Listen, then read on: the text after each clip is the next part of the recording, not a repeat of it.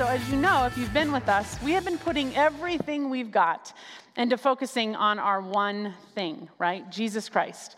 And we're using this Advent wreath to do that. So we got the 4 black candles, and they're surrounding that white Christ candle in the middle. And those 4 black candles represent kind of the consequences that we experience when our hearts and minds totally lose focus off of what matters most. And so instead of continuing to just do what we do every single year, we're thinking long and hard about why we do what we do at Christmas. And so the question that we've been asking is, when Christmas is over, do we want to feel dead, weighed down by debt, exhausted, feeling alone and depressed? Do we want to feel dead inside because we've allowed the holiday expectations and traditions to just run us into the ground? Or do we want to be alive in Christ because we spent the entire Advent season focusing on what matters most, and that's our relationship with Jesus Christ? So 2 weeks ago, we snuffed out this candle. It represents debt, right? I can't do that and focus on this at the same time. We don't want to be spending money on things we don't need with money that we don't have, right? Instead, we want to be rich in love and in meaningful fellowship so that we can build one another up in Christ rather than rack up suffocating credit card bills, right? Last week, we gladly snuffed out the exhaustion candle. Because, we don't want to get sucked into those merciless schedules and commitments, right, that just exhaust us. Instead, we want to enjoy the peace and the rest that Christ came to give us. And so let's watch this video to see what we're considering this week.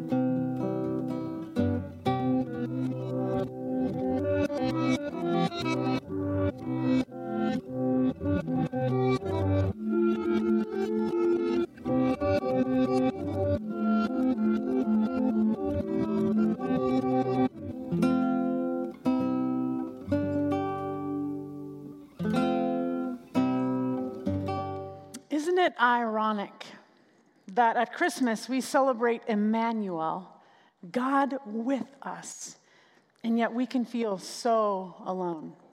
We go from place to place and party to party, surrounded by people, but we never quite quench that loneliness inside.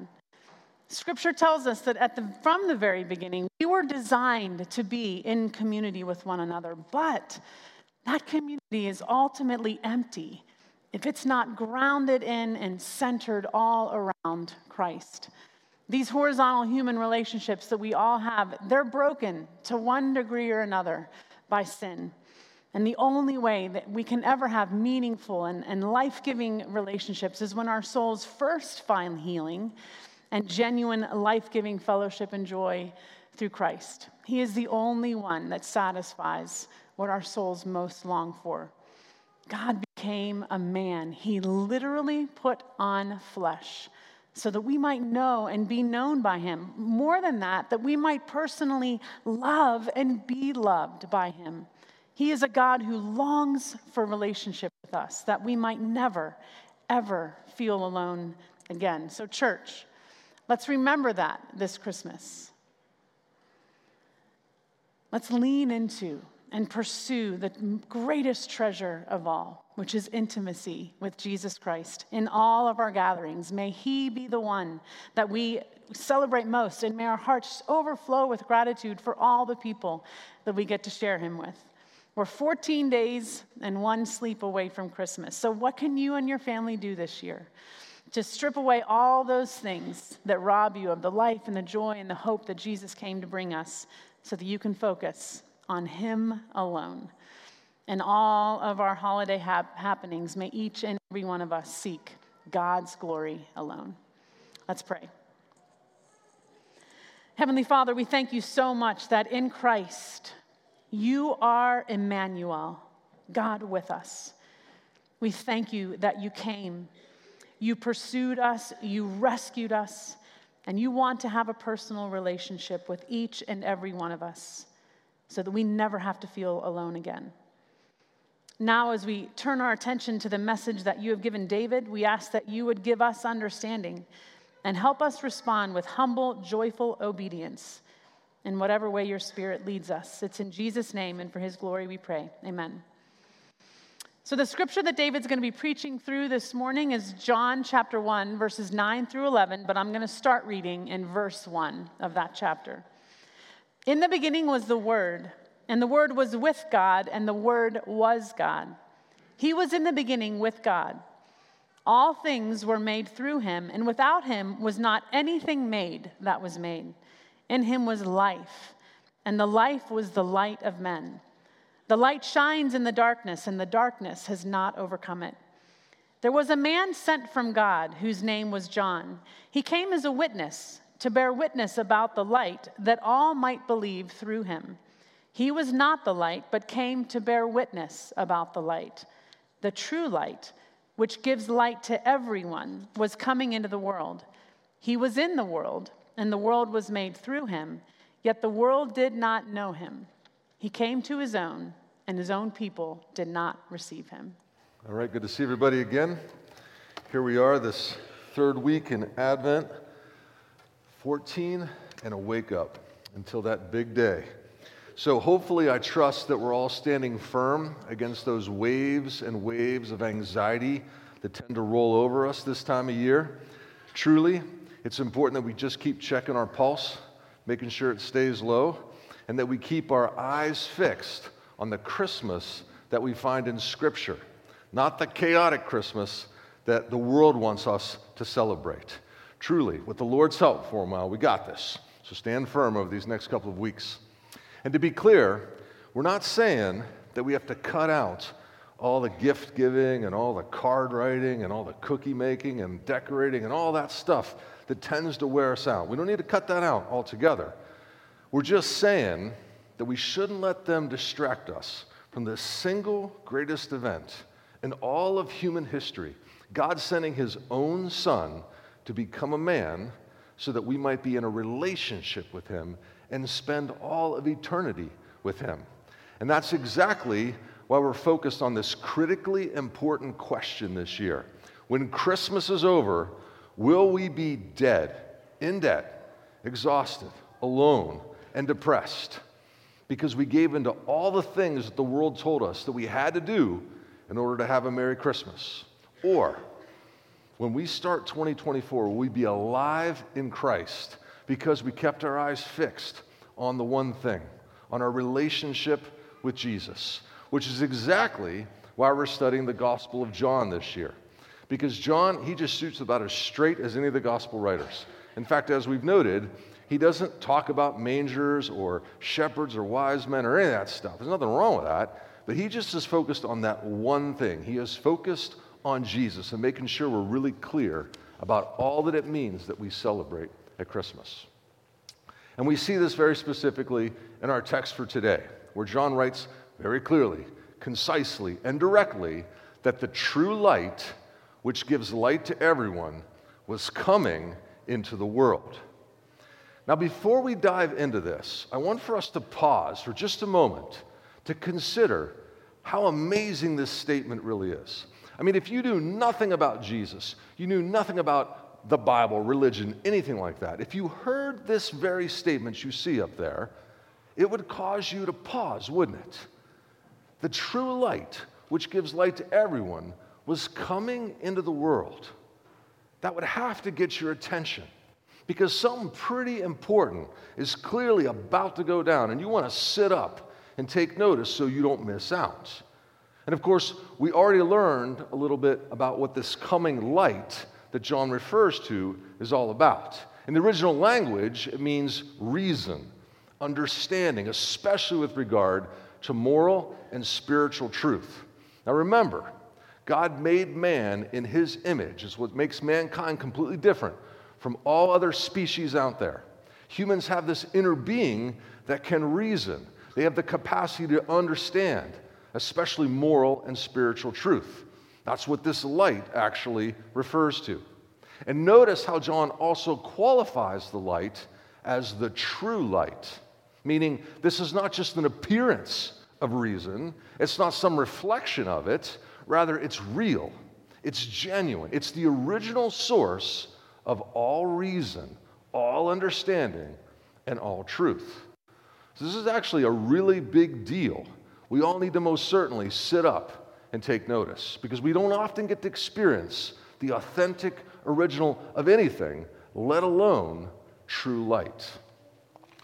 So, to fully grasp what John is saying here, I want to push a little bit more on his use of this word light.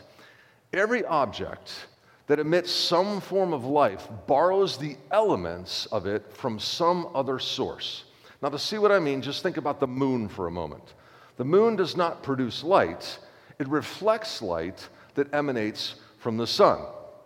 So then you're probably thinking to yourself, well, then the sun clearly creates some form of light. But that's actually not quite right, because although the light rays come from the sun, they aren't the original source of sunlight, because sunlight is actually a result of nuclear fusion whenever elements of hydrogen are transformed into helium. And of course, those elements of hydrogen didn't just appear out there on their own. They came from somewhere, some genuine source, and that's what this word true is getting after.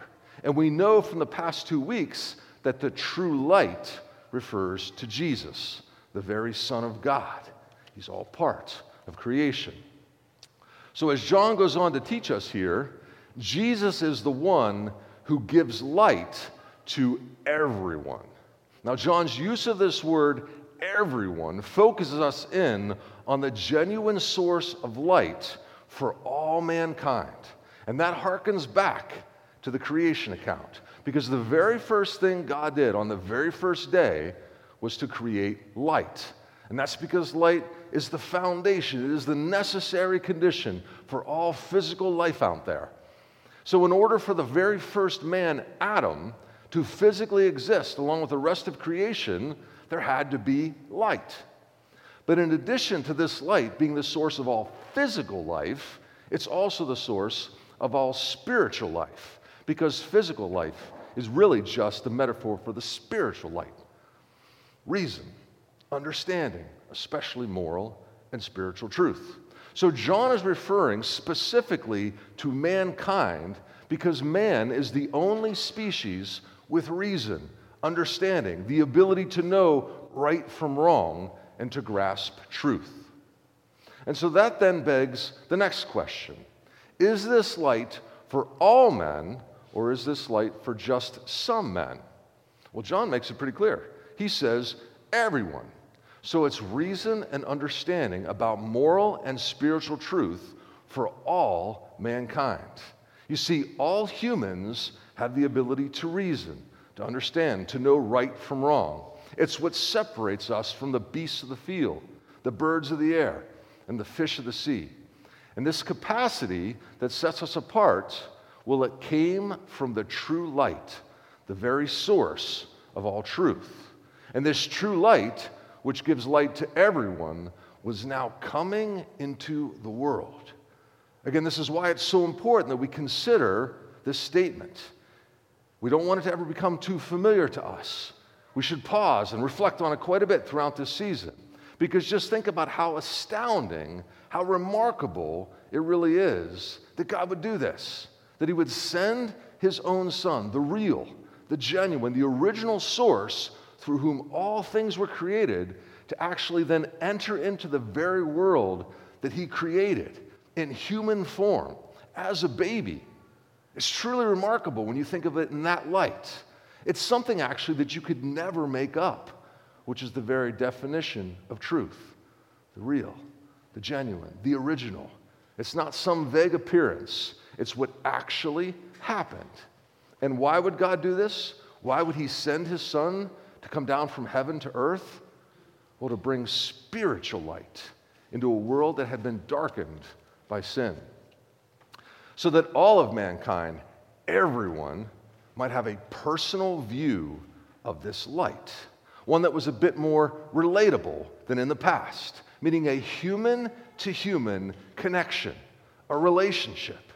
You see, Jesus became a man so that he could better relate all of us to God, meaning he could now relate to him on a more human level, right? Because now we see God as a human, not as a pillar of cloud or a pillar of smoke, where we can engage with him now in reason so that we better understand God, but especially with regard to moral and spiritual truth.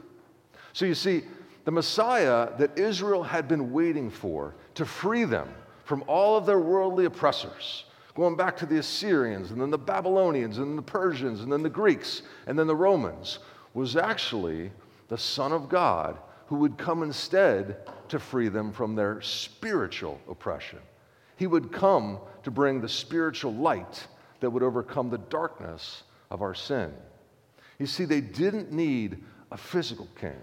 They needed a spiritual king, and so do we. And that's why the King of Heaven came down to earth in the form of a human, so that we could all be in a relationship with him, and so that he could stand in our place to bear the punishment for all of our sin. That's what John the Baptist was on about last week. John was sent to show us that the Son of God, the true light, was actually in the world now. The world that was made through him, yet the world didn't know him. Now, the word used here for world is cosmos, and in the original language, it means those alienated from God. So why were they alienated from God? Well, because of the darkness of their sin. You see, God is perfectly holy, white-hot holy, and he simply cannot be in the presence of sin. And that's why the world is alienated from him, because the world is spiritually dark, and he is spiritual light.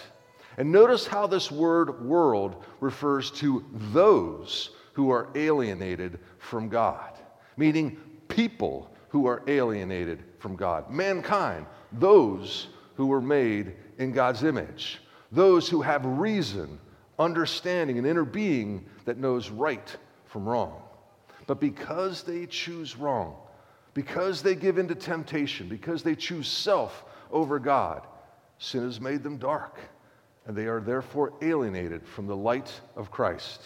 That's why the world doesn't know God. They, by their very nature, are children of wrath, as Paul has taught us.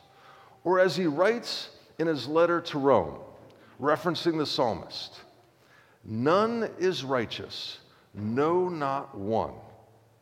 No one understands. No one seeks for God. All have turned aside. Together they have become worthless. No one does good, not even one. And that's why the world doesn't know God. It's why they're alienated from him. They don't seek him. They're focused on themselves instead. It's why Paul says that they're of no worth on their own. It's why they don't do good.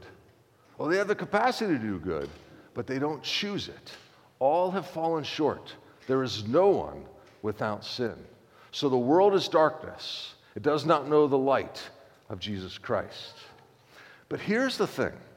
It's bad enough that the world he created didn't know him. But the Apostle John goes on to write here that he even came to his own, and his own people did not receive him.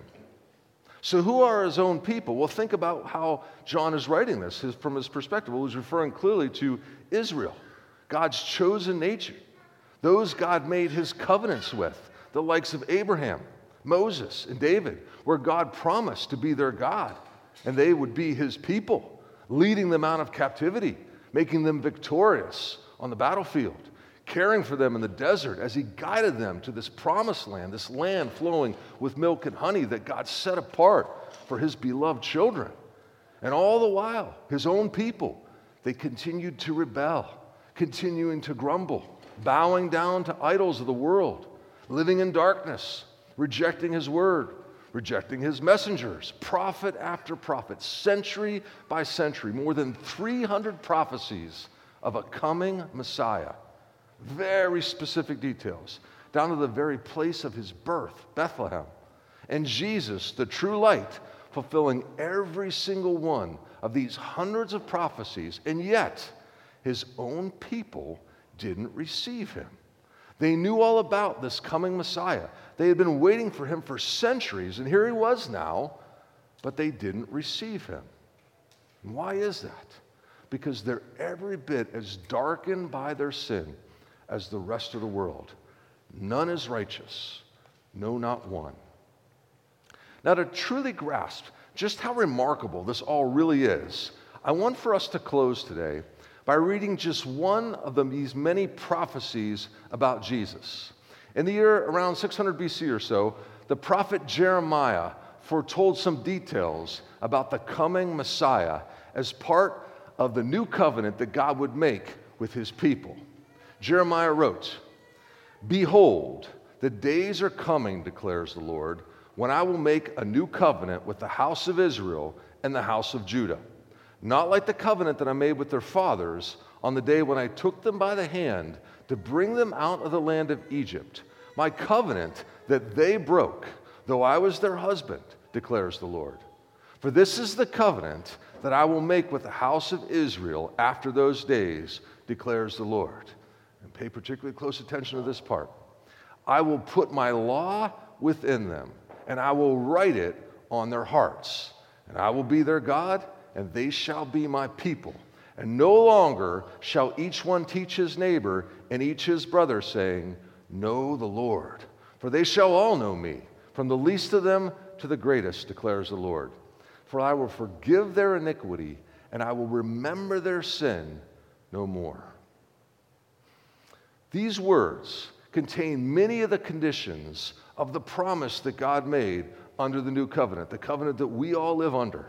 And as we know, God always lives up to his promise. It's what actually forms the basis for our faith. Our faith is in the fact that God cannot break his promise. He has to live up to it. So it's astounding that the nation of Israel, they had these very words too, and yet they would not receive him. And so as I reflected on this, I wonder, is that us too? Still today, in 2023, are we just like the nation Israel? So darkened by our sin, so caught up in the things of this world that we actually don't receive him either. It's why this question we're studying throughout this Advent season is so vitally important to every single one of us, because it actually helps us confront this question in a very personal and very tangible way.